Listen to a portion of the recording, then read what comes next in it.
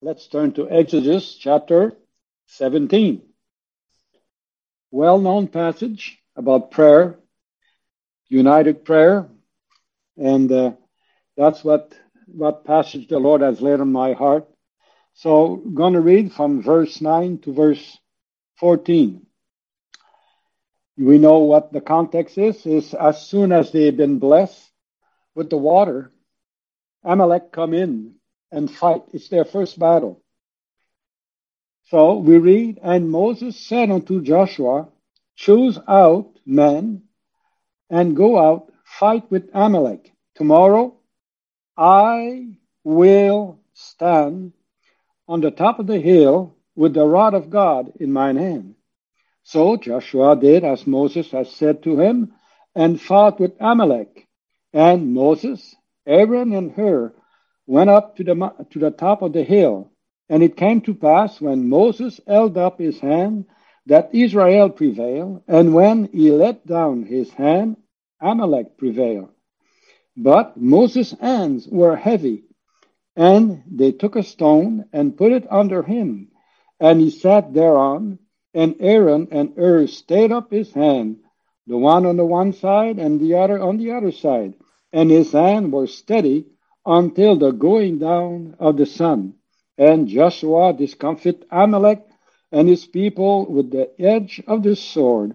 And the Lord said unto Moses, write this for a memorial in a book, and rehearse it in the ear of Joshua.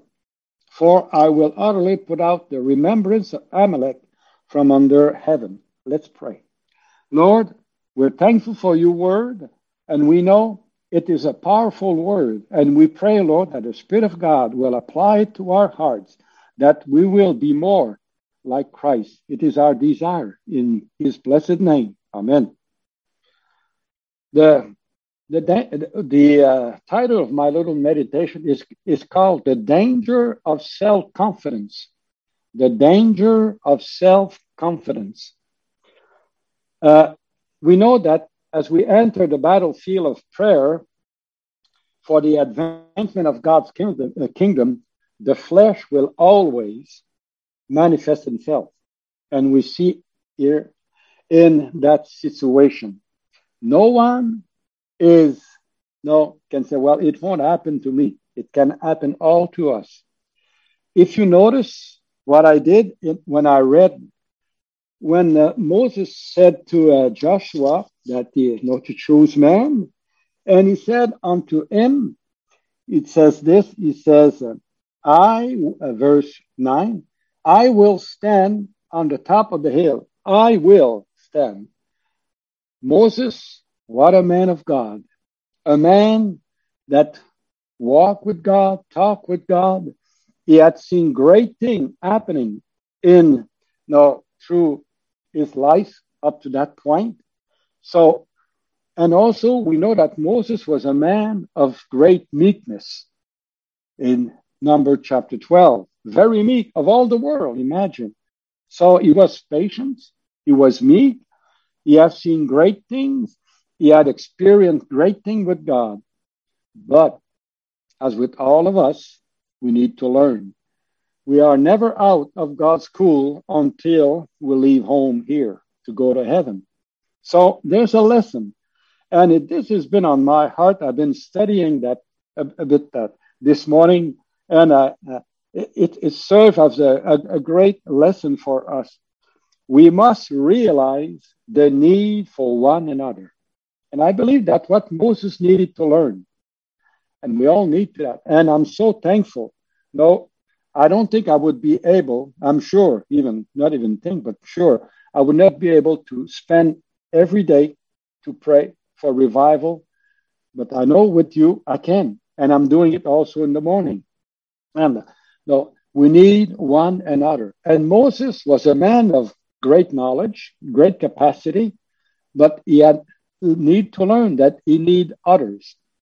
So the situation, Amalek come and the fight begin. So Moses go up with Aaron and Hur on the top of the mountain, as he had said. I got a question. You ever thought of it? When Moses went up with Aaron and he said, I will stand. He said, no, I've seen God at work, and you're going to see it's going to happen. What God going to do? Did Moses thought it was going to last until evening? Do you think he was not thinking of himself? Well, so I'm going to lift the rod in about an hour. That's everything is done. Everybody's going to go home, and we're going to have the victory. No, it didn't work that way. You see, we all have a danger of self-confidence from past experience. Well, God, this did it in the past. Well, he did it again, because every time Moses used the rod, he used it for the plagues. He used it for the dividing of the sea. And even when he smote the rock, if we read in that same chapter, he smote the rock. And what happened? The water came in. So he used the rod, and right there, things happen. Now you lift the rod, but it doesn't happen that fast. So what happened? Well, we read that he got tired. He got tired of it. His hand got tired, because it says in the singular, right? He lifted his hand, then he changed hand. So Moses thought in his mind, I'm sure the victory will come soon. It didn't happen very quickly. It did not even happen when he himself had his hand up with the rod. He needed help. He needed others to help him. And I was thinking about Aaron and Hur. There are those, they are there right beside him, and looking at Moses and seeing, oh boy, they're winning. They're winning. What is that? Oh no, they're losing. So they're just watching. They're not doing much. They're watching. So they thought probably the same thing, that the victory would come quickly. It's not happening quickly. So their thinking is changing. You see, God is making delays so our thinking change. We don't go from the past history, say, well, it happened this way, so it should happen this way again. No, God is teaching us. We need one another. Last week, our dear brother, Dave Reese, spoke about, brethren, pray for us. And I was thinking about, brethren, pray with us too. For us and with us. We need both. So here we have Aaron and Hur looking at Moses. But what do you think came in their mind when they saw that the victory was because his hand was up, but then he got tired? Well, I'm listening often to what our brother Stephen Lee, he read about the book of the revival at the Fulton prayer meeting there. And what was the one thought of Mr. Langford? What am I to do? What am I going to do with all the need? And I'm sure Aaron and Hur said, what are we going to do? Well, let's do something. We're going to help Moses to hold his hand. That's the way it goes. So they help him. They supply a rock, and then they supply their hand. They put their hand to the plow too, to help Moses. So then the victory came. It took a long while. You see, God did not give the victory until evening. And as someone had said, I like it, what he says, until the gate of heaven are crossed, keep at prayer. That's the way it goes. We are not out of the battle, dear beloved one, but we can keep on going. Why? Because we are lifting our hand together, putting our hand to the plow, helping one another to keep on praying. And that's our great need. I cannot do it by myself, but with one another, we can do it. So that's the lesson. Their mind have changed, and now they were helping.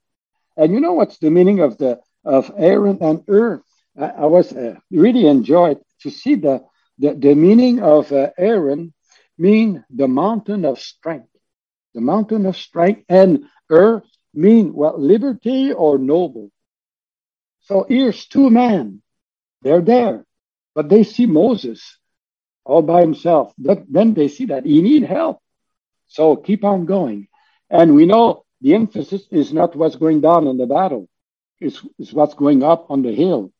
The most important thing is the prayer, not the victory in a way, but first prayer. Now, am I closing with a little thought? Did Moses learn his lesson that he need others? Well, chapter 18, we read that in verse 13.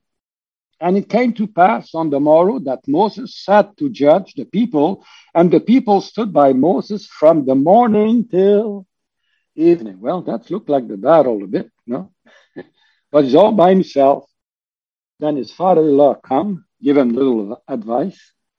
You see, it's a very difficult, especially when you have the capacity to do it. Moses was a strong man. He had experienced a lot of things, but he had learned and relearned.